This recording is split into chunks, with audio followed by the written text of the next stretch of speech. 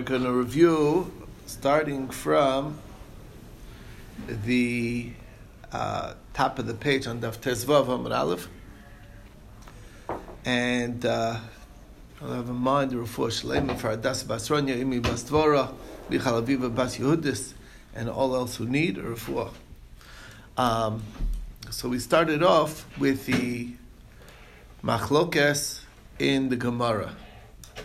Okay, we have a case like this. A person said that I'm prohibited to sleep today if I sleep tomorrow. And so the second day is the condition. The first day is the prohibition. So Rav Yehuda says in the name of Rav that you better be careful. Don't sleep today. You know why? Because tomorrow you might not realize and you'll sleep. And then if you slept today, you will have transgressed your oath. Your vow, I mean. So that's what Rav Yehuda says. And Rav Nachman says that's not a problem. If you want to sleep today, then just be careful. Don't sleep tomorrow. It's not an issue. Rav Yehuda says, however, he'll agree that if you say the other way around, that if I sleep today, then I cannot sleep tomorrow, I forbid myself to sleep tomorrow, then that's fine to sleep today, because people are typically very careful in what he prohibited himself, but they are not careful in a condition that activates the vow. That's the problem. And that's the issue. So now we're going over some proofs. So we learned in our Mishnah, person says, Kodim Shani Yashan, Shani Mahalach, Shani Medaber, takes a vow that he will sleep, that lest he sleeps or walks or talks. So the question is, how are we to understand this Mishnah? If it's as stated, that's not even a good vow, because as we explained before, there's a major difference between a vow and an oath. A vow always needs something tangible to take effect on. You have to be talking about a tangible thing, and that's what you're putting the vow on. Okay, but a shavua can be even on intangibles. So if you're saying, I will not sleep, it's a vow that I will not sleep, that's not a tangible thing. You're saying it about not sleeping, okay? That's not something tangible. So therefore, it shouldn't be a good vow altogether. That's the point. So obviously he must have worded it a little differently. He said it the right way. He said, Konam eini bishina. So meaning my eyes from sleep. Meaning he's focused on his eyes, and his eyes won't close in sleep. Okay? Shavua is vow? Shavua is an oath. Vow is a neder. Right. A neder is a vow in English, and a shavua is an oath. Okay?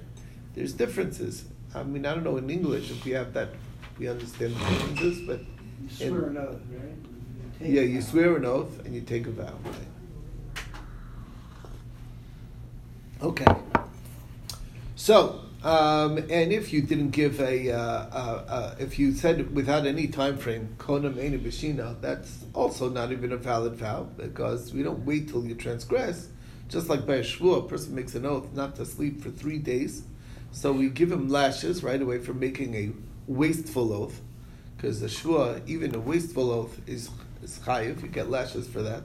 Meaning, if you say a silly oath, like I swear that this is a table, or I swear this is a cow, right? Any of those things, I'm chayiv for that, because it's meaningless. But I said you can't even use the word swearing in that way.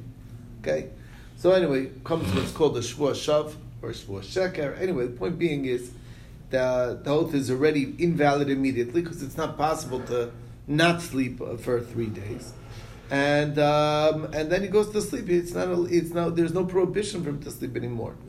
So it must be that he must have put a time frame on it. So he says, "I'm not going to sleep." He basically took a vow not to sleep, vowed his eyes from sleep. The next day, if he sleeps today, so that is also too obvious, because everyone says that if you're careful in the people are careful in the Isser. So what's the case? Must be it's actually a case of it's machlokes, where he said that I am vowed from sleeping today if I sleep the next day. So the second day is the condition, the first day is the actual vow, and if he didn't sleep today, then just because he sleeps tomorrow, where's there a Bal Yachal Dvaro? Obviously, the fact that the Mishnah is saying that it's Bal Yachal means that we assume that he's sleeping today, which is a proof against Rav Yehuda. That's the Gemara's kasha. On that, the Gemara answered, no, it's not saying that he can't sleep today. He's saying if he did. Obviously, he's not supposed to, like Rav Yehuda says, but if he did, then it will be below Yachal. That's all. Ravina offers a whole different take into our Mishnah. He says that what's going on is simple read, Konav Shani Yashan. We said that's not the right terminology for a vow. You're right, it's not the right terminology for a vow. And when the Mishnah says that they raise it below Yachal Dvaro, it just means rabbinically. There's a rabbinic breaking of a vow if you even if you word it the wrong way.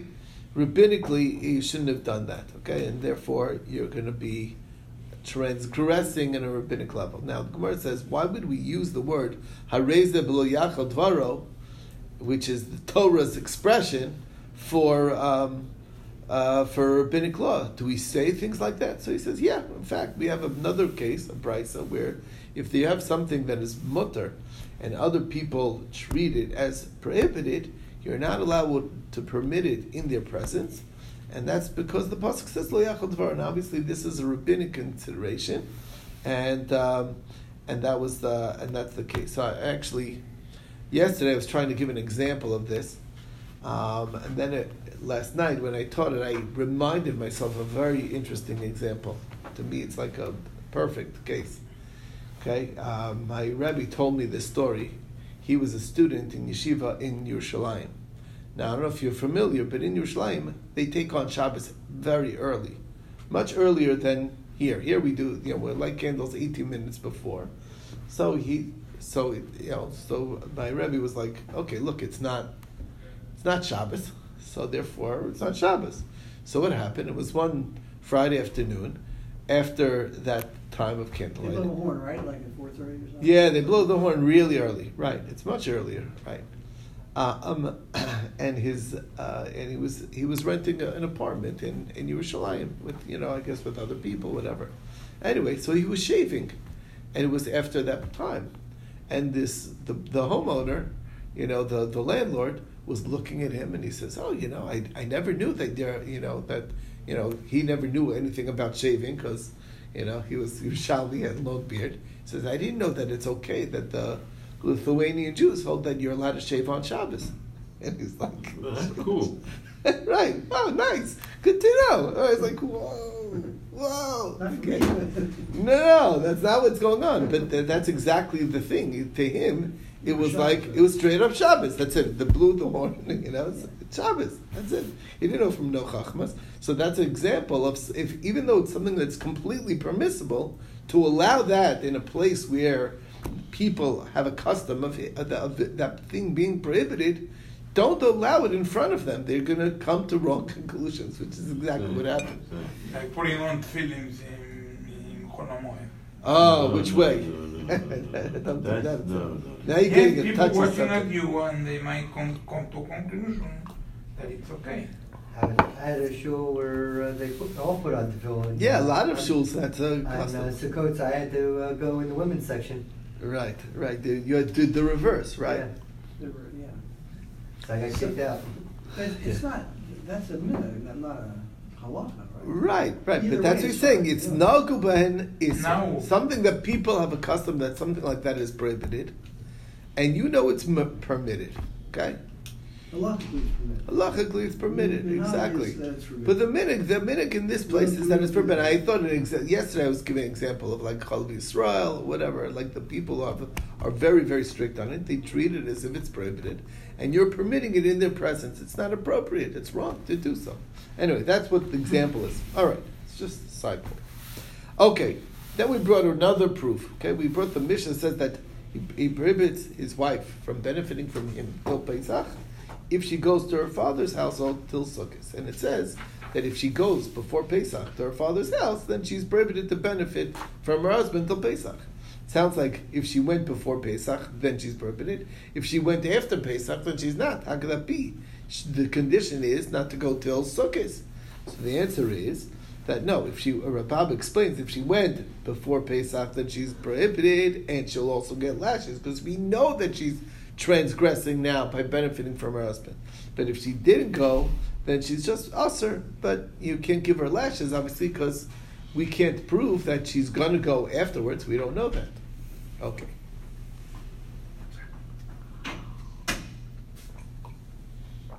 So, Gemara says, well, let's look at the next line. It says the other way around. Let's say, so it says afterwards, not the other way around, but it says afterwards that if she goes after Pesach, then there's going to be Bal Yachal Dvaro.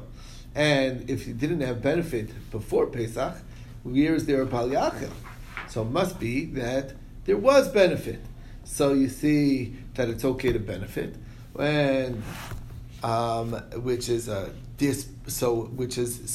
basically, what does that tell you? That not like Rav Yehuda. So the Gemara says this is disproof to Rav Yehuda.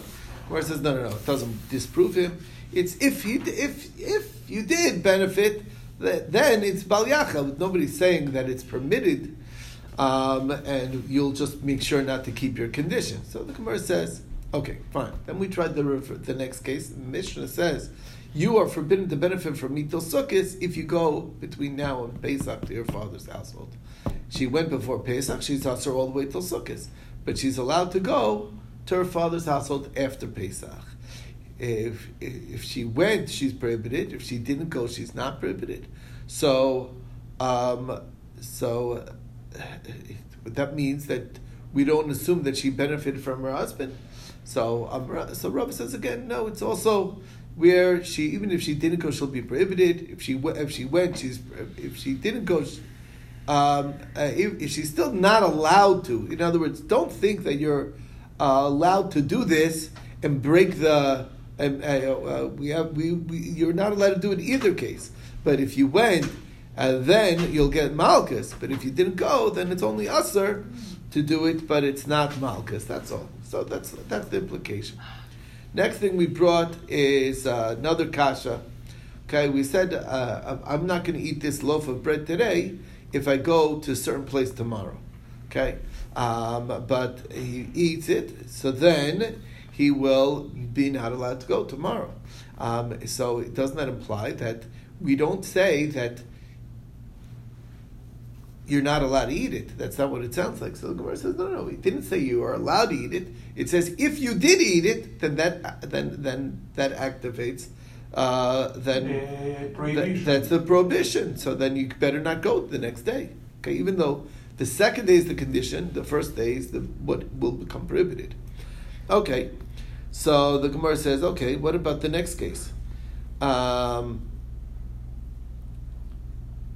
Let's say he went, so then it will be over Bal Yachal Dvaro. So it sounds like you don't say that he's allowed to go. Obviously, it sounds like because we assume that he did eat, which is a kasha again on Rav Yehuda. So the says, no, we really could have said that he's allowed to go because we told you already that you're not allowed to eat. But once we in the Reisha said that if he ate, so then in the Sefer we said if he went. Okay, but it's not a proof that you're not l'chatchila allowed to go. Okay, next we talked about the next part, which is that if a man tells his wife that I'm not going to have relations with you, it's also Bal Yachal Dvar. Now the question is, isn't that one of the obligations a husband has to his wife? She'er k'sos and ona, he has to pay for her food, for her clothing, and for ona. So the answer is, he said, he didn't say it that way. He said the hana of relations with you is forbidden to me. So Rav Kahana says that, and the explanation is like Rav Kahana says that if a woman says my relations is forbidden to you, we force her to have relations because that's her shibud. She's obligated to her husband.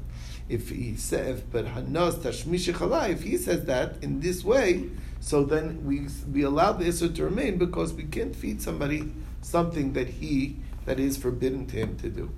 Because the issur is in fact effective, and nas tashmishu is prohibited to him. So when he says nas tashmish shechalai, it is actually a neder, and he is usher to have relations with her. Because in fact, the matter is that he does have benefit from pleasure from it, and that is where we got up to at the Mishnah bottom of the page. we'll start from here for the